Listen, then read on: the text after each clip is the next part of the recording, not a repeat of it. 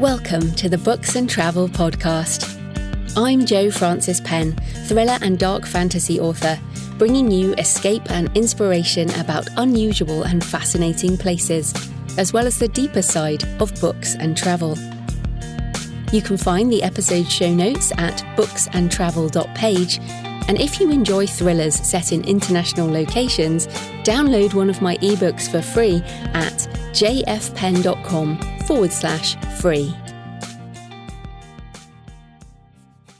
Hello travellers, I'm Jo Frances Penn, and in this episode I talk to Elizabeth Gowing about Kosovo.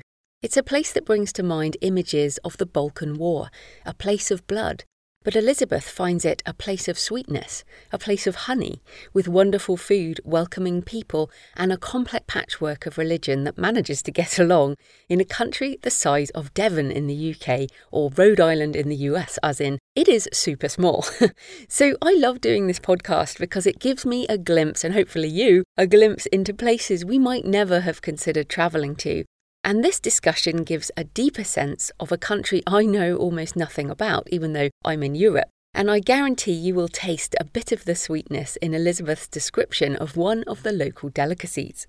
So it also made me think about the choices that lead us to unexpected places. Elizabeth and her husband took a chance on a new country and fell in love with it. And sometimes we step through a doorway or say yes to an opportunity, and life pivots in a new direction. That certainly happened to me when I went backpacking in New Zealand and ended up staying 11 years. But that is another episode. So we also talk about the experience of lockdown as people who like to be moving, and also about home. And I like that Elizabeth says it's not a competition and it's not a zero-sum game, like there has to be one right answer and that's it. And perhaps the idea of home moves with us. So I hope you enjoy the interview with Elizabeth today. And definitely check out her books as they are beautifully written and evocative of all the places we talk about.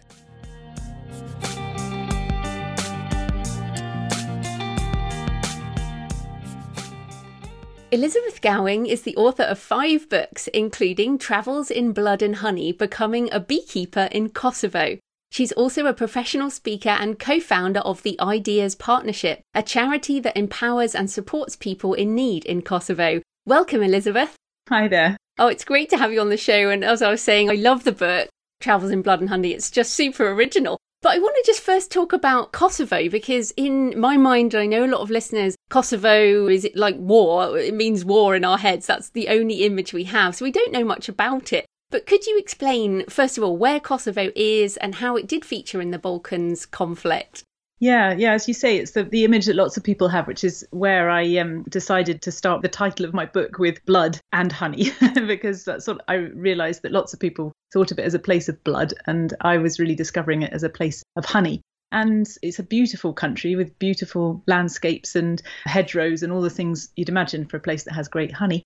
And it's also a very small country, which always surprises people because it did dominate so much in the headlines, less so now, thankfully. But in 1999, when NATO initiative against Slobodan Milosevic's forces was huge news and the biggest initiative that was taken since the Second World War by NATO. So people remember it for that war and can't believe that it's actually a country the size of Devon.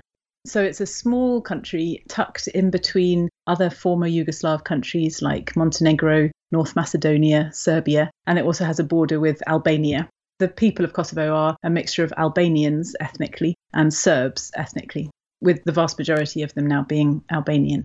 So in terms of its climate, it has summers that are much hotter than the UK's and winters that are much colder, sort of veers between this very Mediterranean summer and then this really sort of what people would probably think of as a Balkan winter. And for any people who aren't in the UK, you said the size of Devon there. Would that be, I'm trying to think of an American state that might be a similar size. Rhode Island, don't they? Rhode Island always seems to get wheeled out as a comparator. But yeah, I think it's about the size of Rhode Island. I've never been to Rhode Island. Yeah, okay, no, that's great because it is difficult. So, and then I guess the other question is, what drew you to Kosovo and also Albania? And you speak Albanian, which is very cool. So tell us how you came to work there and how bees helped you make a home. Yeah, well, I didn't intend to go to Kosovo. It was really a big surprise to me when it happened. But me and my partner were looking for some kind of adventure. We'd been based in London working for 10 years and we were sort of ready to do something. And then he got a phone call one night saying he was working as a civil servant at the time, and he had worked on the Balkans. So he spoke some Serbian and he knew a lot more about the region, whereas I knew absolutely nothing about the region. And then he got this phone call and all I could hear was his half of the conversation. So I heard him saying, oh, yeah, definitely. Well, I'll just ask Elizabeth, which was, the wrong way round. And so he came off the phone. I said, definitely what you're going to ask me. And so, he had just been offered this wonderful job as advisor to the Prime Minister of Kosovo, the newly appointed Prime Minister, who was looking for a British advisor. And 10 days after he was offered the job, our house was packed up. And 10 days after that, we were there. I wouldn't have been able to find it on the map. And I didn't know where we were going. And I didn't have time to get myself ready at all.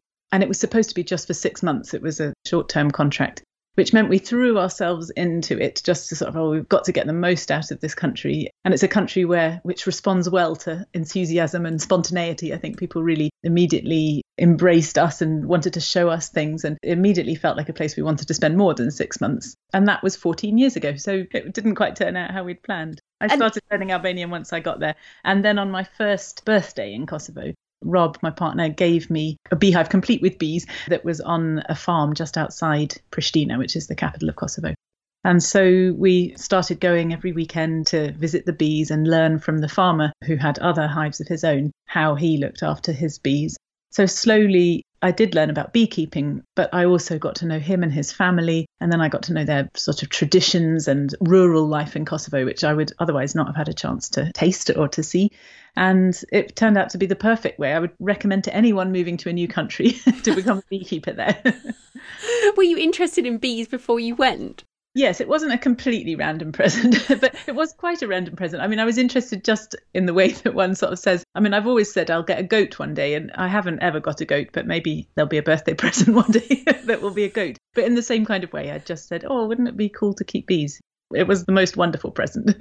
Yes, and I love how the book kind of weaves in, and we'll come back to the food and things like that in a minute. But I want to just ask about the place, and you've written a lot of travel articles as well as obviously what you've got in the books. But you mentioned Pristina there, and you also have talked about Prizren, I think it is, the Ottoman capital. Yeah. So what are some of the particular places that you would recommend if people are visiting? Well, it's good that Kosovo is the size of Rhode Island or Devon, because it's small enough that you can get around really easily. So you can get a real mixture of the rural and the mountain villages where there are still traditional houses, these stone houses which were built in times of blood feud to keep families safe. And some of those are now made into little hotels or bed and breakfasts. And so they're very special if you can get the chance to stay in one of those, and to get a feel of this hospitality, which is really a trademark of Kosovars. There is a saying in Albanian that your home belongs to God and the guest. So as a guest, you really are made to feel sort of second only to God. And there is a sense that guest is doing you the favour by coming to your house. So any chance to get into those rural communities where the hospitality traditions are still strong is great. And also anybody who loves hiking or mountain biking, there's lots of great opportunities for those rural tourism.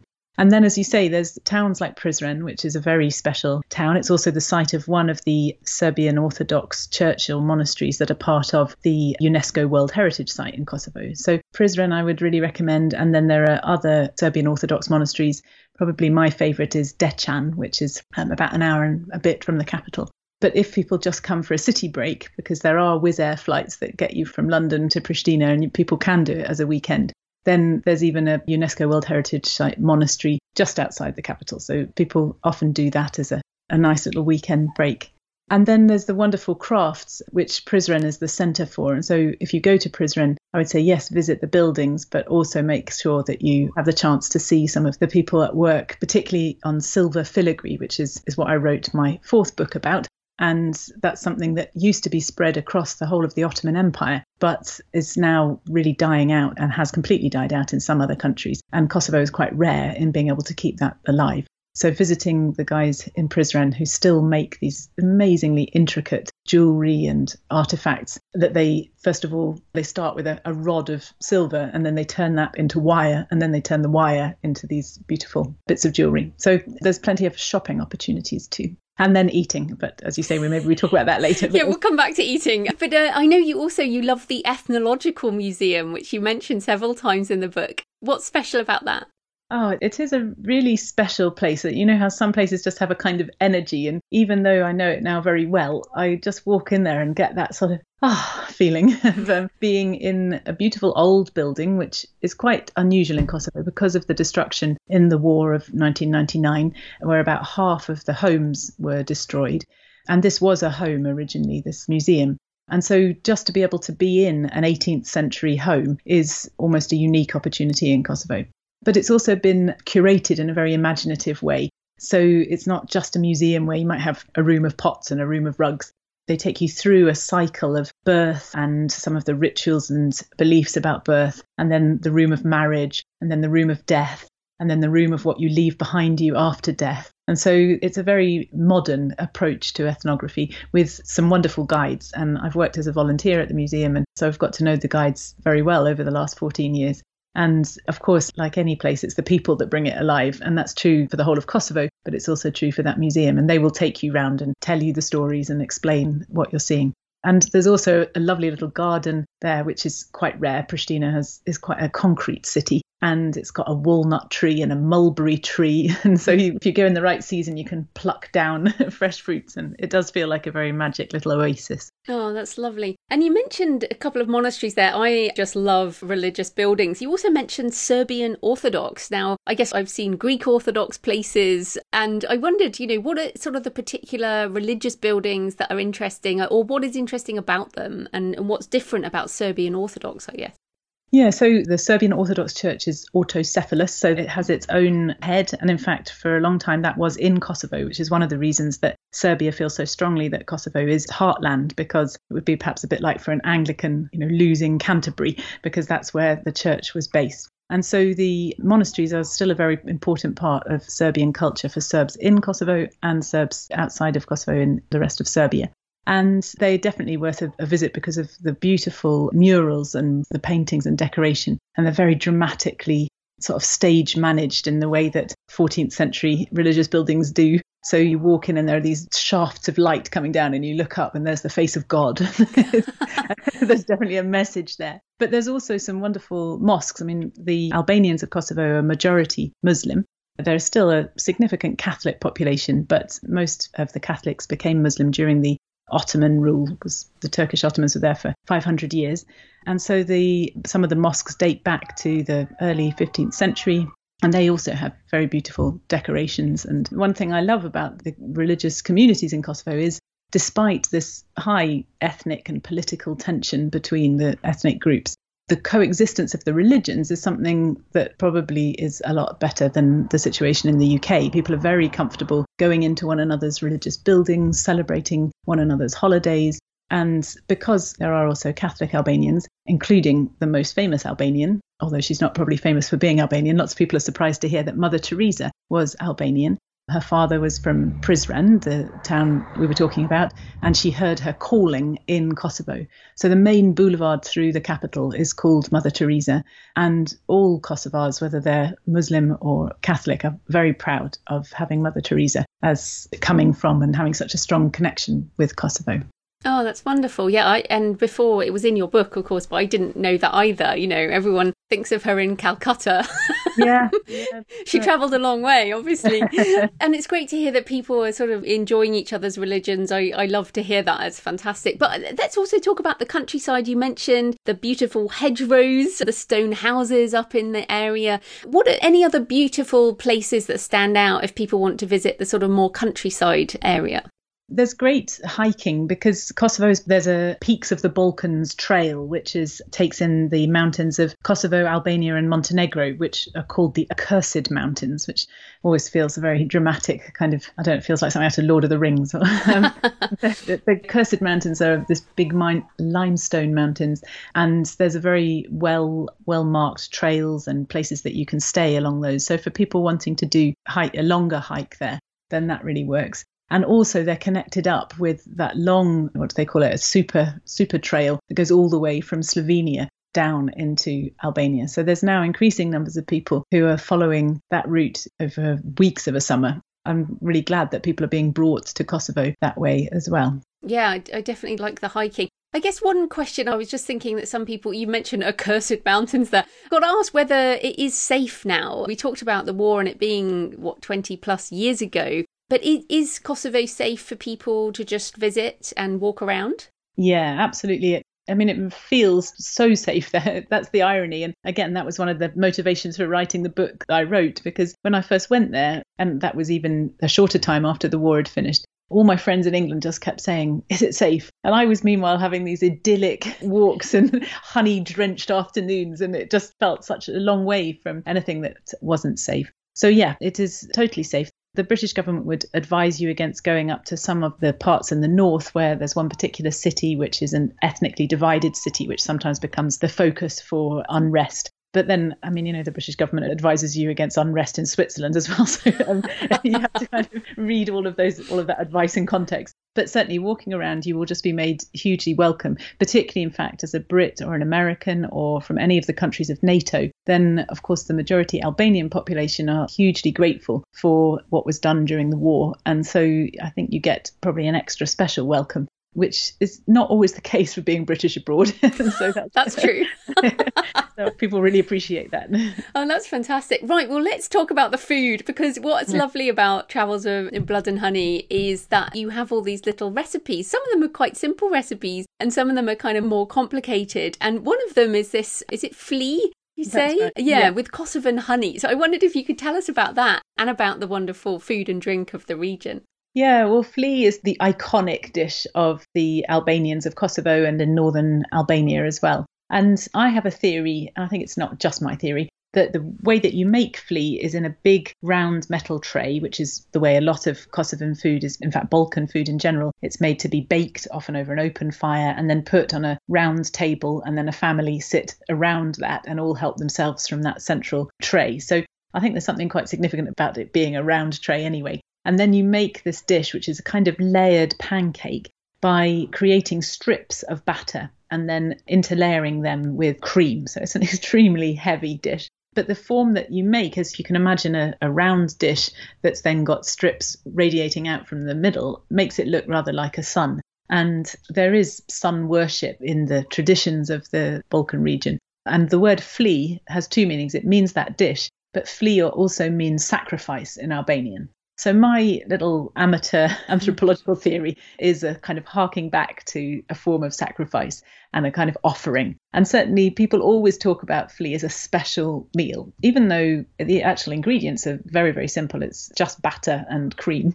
It does take quite a long time to make, because especially the traditional way, which is still how families like to do it for a special occasion, for a Sunday lunch, for example, where you do it over an open fire so you put the baking tray on the fire and then you have a lid that's kind of like a dustbin lid, if you can imagine, hot ash on top, so that you have the heat from on top and from below. And you lay one layer of batter strips and you cook it, and then you take it off the fire and you slather it with some more cream. And then you put another layer of batter and put it back on the fire to bake for a bit. And then you take it off and slather some more and more batter. So it takes a few hours to do. And it's a job you can't really do on your own, or at least women prefer to do it in pairs or as a group. So it becomes quite a ritual making this dish. So it is a special dish to make, a special dish to be served. But you can buy it in some shops, not many, as a sort of takeaway. And it's like pancakes, you can have it sweet or savoury. But of course, my favourite is drizzled with honey. Which is great. Anything else you recommend eating or drinking? I always like to try a local tipple as well. Yeah, well, there's really wonderful food in Kosovo. I think people are often surprised. I don't know, Balkan somehow has a bit of a grim sound to it. So if you think of Balkan cuisine, it doesn't necessarily conjure up images of wonderful vegetables, because the markets are just really bright with the colours of vegetables. So the vegetables are great, but also all of the carbohydrates, which are all baked in these round trays, whether that's cornmeal pies or pita, which is a kind of layered phyllo pastry, which might be made with spinach or with a white cheese or with pumpkin or with meat. Those are all great. And then the same round trays are also used for all kinds of desserts. So typically baklava, which is served for special occasions, but also other things that usually involve drizzling with honey or sugar syrup. So all of those are great. And there's quite a tradition of sort of street food, of buying a wedge of pie to eat in the streets. And so, yeah, washing that down, you want to be doing that with, people are often surprised how much wine and beer is made in Kosovo, not just consumed, but there's a real tradition of winemaking, despite it being a Muslim country. A lot of the winemakers are Serbian, so they're not Muslim, but a lot of the wine drinkers are people who are from Muslim families. People are fairly tolerant of all kinds of drinking. And beer as well. There are lots of microbreweries in Kosovo, so some good local beer. And then there's fermented sweet corn juice, which is apparently, well, probably the nicest thing that can be said about it is it's apparently very good if you're breastfeeding. I was going to say, my face is like, oh, that doesn't sound good. You'd be even more if you actually taste it, in my opinion. But apparently very good for breastfeeding. But that is a traditional drink, and it's just semi-fermented, so it kind of is slightly fizzy on your tongue. Ooh, yeah. I mean, coming back on the wine, because I think the latitude is similar to sort of northern Italy. Would that be about right? Yeah, that's right. Yeah. Yeah. So everybody thinks, well, wine obviously is grown in that area of Italy. So just kind of go east a bit, and that's where Kosovo is. So of course there's wine, right? Yeah, exactly. I think in Yugoslav times, a lot of the Yugoslav wine, which sort of my parents' generation often talk fondly about having drunk Yugoslav wine as when they were students, that kind of thing. A lot of that came from Kosovo. The vineyards were really suffered during the war. Lots of people moved from the countryside to the cities, as often happens after conflicts. And so a lot of the land, not just the vineyards, were really left untended. And it's taken quite a lot of effort to get them back on their feet again. But for a while, Waitrose was stocking Kosovan wine, and you can still get it through some wine merchants out of Kosovo or out of the region. But it is a bit of a speciality brand. But it definitely, especially the red wine, I think the white's not so good in my opinion, but the red wine is really good. And I think that's so important because it's the whole idea of the terroir, drinking the wine of the region with the local food is really important, I think. Yeah, exactly. And in fact, the terroir is also a good way of thinking about the honey, because in the same way, what you get in a spoonful of honey is completely dependent on what flowers the bees have been visiting in their 2-kilometre radius from the hive. So it's very, very local, and you can't predict what it will taste like, because unless your bees are right in the middle of some monocrop, then a particular bee or a particular hive might have gone more to the lavender bushes, or it might have gone more to the ivy, or it might have gone to the heather. And so you can't predict. And that's one of the things I love about real honey, is the sense that you are getting a mouthful of all of those scents and smells from around you. Oh, that's wonderful. So coming back on the different communities of Kosovo, you worked with the Roma, maybe you still do, with the Roma and Ashkali community, which you write about in The Rubbish Picker's Wife. So what stands out particularly around that community? What makes them unique? Yeah, the Roma community they're present across Europe, but the Ashkali community is really only in Kosovo. It's a community that to outsiders would seem to be the same as the Roma. They look the same. They both come from India hundreds of years ago. And they are also sadly occupy a similar position in society, which is the most marginalised, the highest rates of unemployment, the worst child mortality rates, the poorest literacy rates, all of those kinds of indicators, challenges for the Ashkali and for the Roma. And for both of those communities, they often survive by rubbish picking. And so that's hence the title of my third book, The Rubbish Picker's Wife, which is about a woman. The subtitle of the book is An Unlikely Friendship in Kosovo. And it's about the friendship that I struck up by chance with this woman from the Ashkali community, who, by getting to know her and her family, I learnt about the realities of that group. And also then had some ideas about things I could do to support, but starting with her daughter, who was out of school at the age of 9 and wanted to go to school and was being told she was too late to register. So I started trying to fight for her to be able to get access to education. And then she said, what about my friends? It turned out it wasn't just one 9-year-old. It was a whole community of kids who were wanting to go to school and the school wasn't letting them. And so we ended up, me and a group of other volunteers, starting teaching in a building that we rented and putting pressure on the local school and the government to make sure these kids could get their education.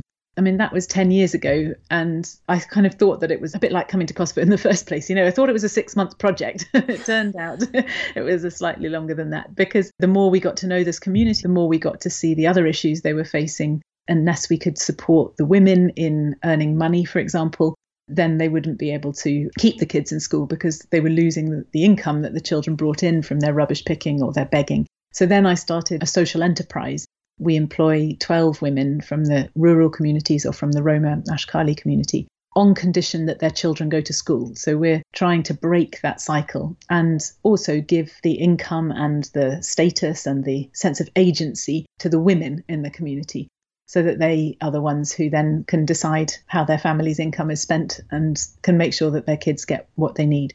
This has become a much bigger project than I ever imagined. I mean, thankfully, if someone had told me at the beginning when I met Hatema, that woman, that 10 years later we would be the second largest volunteer organisation in Kosovo, that we'd be working in 5 municipalities, that I would have been too scared. So it's good sometimes that we don't know. Wow, that's really taken off. So is that the Ideas Partnership? Yes, that's right. So the Ideas Partnership is the name of our charity. And then we have this social enterprise, which is registered as a business, which is called Sapun. And that's what employs the women. So we have these two arms because we can see that, you need to do both. We have a philosophy of helping people in need, but also helping people to help themselves. So helping the mums to help their families but through their own work. And then also a philosophy of helping people in need to help others in need, to really turn the people in the community into the agents of transformation for their neighbours. And that's what's actually rather wonderful about still being there after 10 years of this work, because now we can start to see that. We can start to see the first kids who we helped into school who are now finished school and are starting their own charities. Or we've got the first of our youngsters who is now in her second year of training to be a teacher. She will be the first teacher from her community. So not just her life that's turned around, but all of those kids she will go on to work with. That's a step change for everybody. So it's quite an exciting time, really, for seeing that transformation. That is wonderful. And I mean, most people are not going to do what you did and be there for a decade and help so many people. But if people are just going for a short trip, are there ways that we can do the sustainable tourism that can help people in the community? So if people are going for that city break or are going through the Balkan area, is it kind of obvious what shops are going to help local communities, or any recommendations for that sustainable tourism?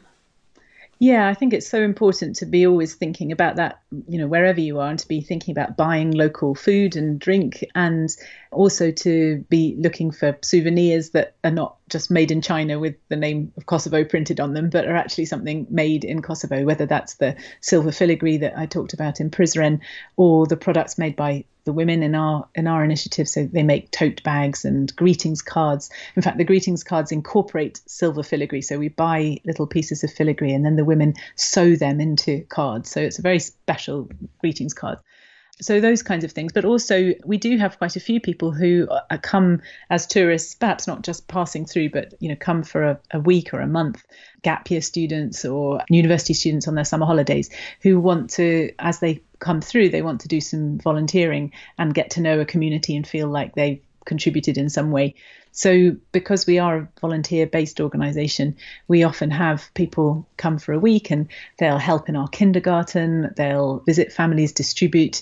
We're always getting donations we seem to have a huge number of knitters in the UK who offer. Just yesterday, I got a box in the post that it didn't have any name or address. It just said, "For Kosovo with love." And it was full of knitted blankets, which I will take back with me when I fly back. And they will go to the new babies, which we always visit when a baby's born. We have about one of those a week in the communities where we work. So we always need people to help with distributing those, taking photographs and making sure they get back to the donors in the UK. Reading with children, reading in English. In fact, we even have people who've been doing that on Skype during lockdown, or teaching English in one of our learning centres, or helping in our offices. I mean, there are lots of things that people can do. So, yeah, we're always open. And I think the great thing about Kosovo is this spontaneity. And I think anybody who turns up with a will to help will be greeted with open arms by lots of the local people and other charities. Oh, fantastic. So apart from your own books, and of course we've mentioned a couple, Travels in Blood and Honey, I've read recently, just fantastic. What are a few other books that you recommend, fiction or non-fiction, about the Balkans? Well, there's one book came out just earlier this year, which I think is the only other book in English that is not a political or historical book about Kosovo. So as a travel book, that's called Dragon's Teeth, and it's Tales from Northern Kosovo. So that takes more of the Serb community's perspective and some really interesting stories. So I really enjoyed that. For Kosovo, it's so hard to understand the war and to understand some of the background to that. But there's a great book called Be Not Afraid, for You Have Sons in America, which reads like a thriller, really. I mean, it's the story of the Brooklyn roofer who was from Kosovo and who set up this way of getting arms from America to the Kosovo Liberation Army who were fighting in the 1998 and 99. So it's a very exciting book to read, but also in doing so introduces quite a few of the key people who are still active in politics in Kosovo, and it gives you a sense of the history and the reasons. So I was really glad that that was one of the very first books I read when I went to Kosovo. And then I've just finished, but it's a bit shameful because I've been in Kosovo for 14 years, but I've only just read probably the most famous Balkan book, which is Ivo Andrić's Bridge on the Drina, which is set in Bosnia. But although it's set in Bosnia, the story it tells, which is a bridge through the centuries and the different communities and governments that come and go and the different types of people living on and around the bridge, is true of so much of the Balkans. And so I really enjoyed that book. And then for fiction, there are the books of Ismail Kadare, who's a great Albanian writer. So his books are set in Albania rather than Kosovo, but they're generally quite depressing books. They're very beautiful. And Kadare is still writing, so they're up to date. And so, people often have one of those in their rucksack as they come to Kosovo. Fantastic. So, and I just had one last question. So you mentioned early on in the interview, you said you were looking for adventure. And also you mentioned before we started recording that you've been in Costa Rica recently, and obviously you've been in Kosovo so long and Albania. So I wondered, as a Brit doing all of these different things, what does travel mean to you at this point when you're always in different places? Yeah, I've had to really think about that over the last couple of months because it has really thrown up for me just how much traveling I was doing. So my life's been very complicated for the last 7 years. My partner, Rob, has been working in Albania, and we've been keeping our charity and our friends going in Kosovo. So we've been splitting our weeks, or at least our months, between Kosovo and Albania, which is it's a kind of 5-hour bus journey. So, I mean, it's a doable commute, but we have spent quite a lot of time on the buses. And then I've been coming back to the UK probably most months. I do quite a lot of talks about our charity, fundraising for the charity, and also talks about my books. So I've been living this life between 3 homes and, really living quite a lot of it just through my rucksack. And then every so often, wanting to go and explore and, go on holiday to Costa Rica. We were due to be going to, well, in fact, in these 2.5 months of lockdown, I've been due to go to Greece, the Netherlands and Italy and Montenegro. So that was 4 trips that have already been cancelled. And then I was due to be going to Morocco, which is what my next book is about, in October, which, still could happen, but one's beginning to wonder.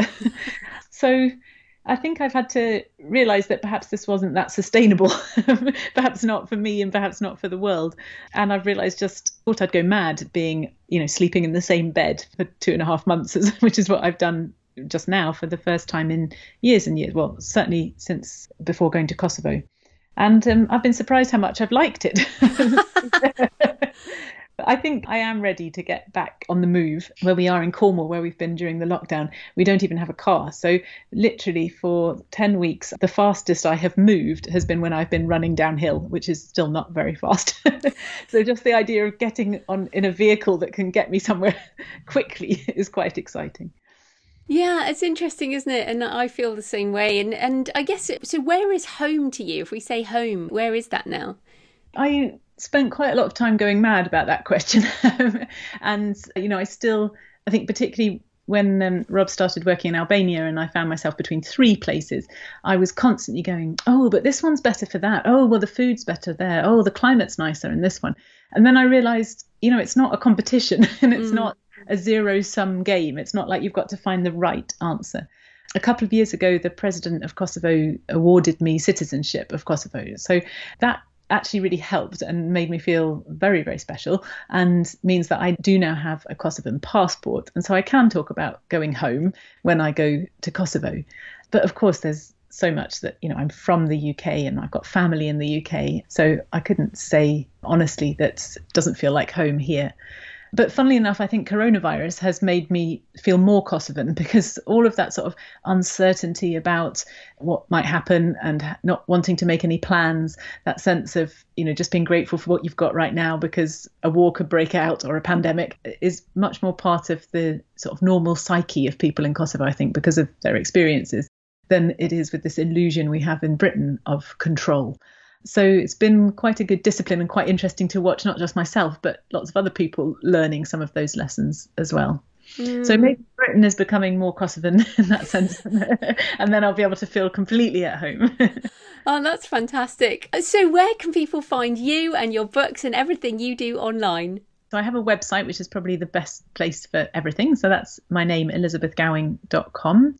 And pretty active on Facebook, and so is the Ideas Partnership active on Facebook. So people can find the Ideas Partnership through that, and also Instagram and Twitter.